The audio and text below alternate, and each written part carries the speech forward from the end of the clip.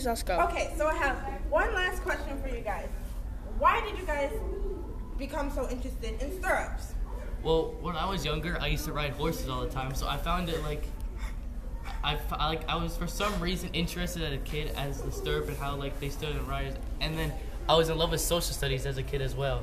So I decided to look into that because I realized there was a lot with the Islamic and many stuff done with like history. So that's why I just decided to do a stirrup expert because I don't think there's anyone else in the world who really does this besides Anastasia. Wow, Dylan, that's like super interesting. So heartwarming. Oh my gosh. My Yeah. backstory Got it. is I kind of got kicked out of college, so I took an online course and all they offered was social studies with war technology, and stirrups seemed to be the main one, so I just went along with it. And then I met Dylan. Yay!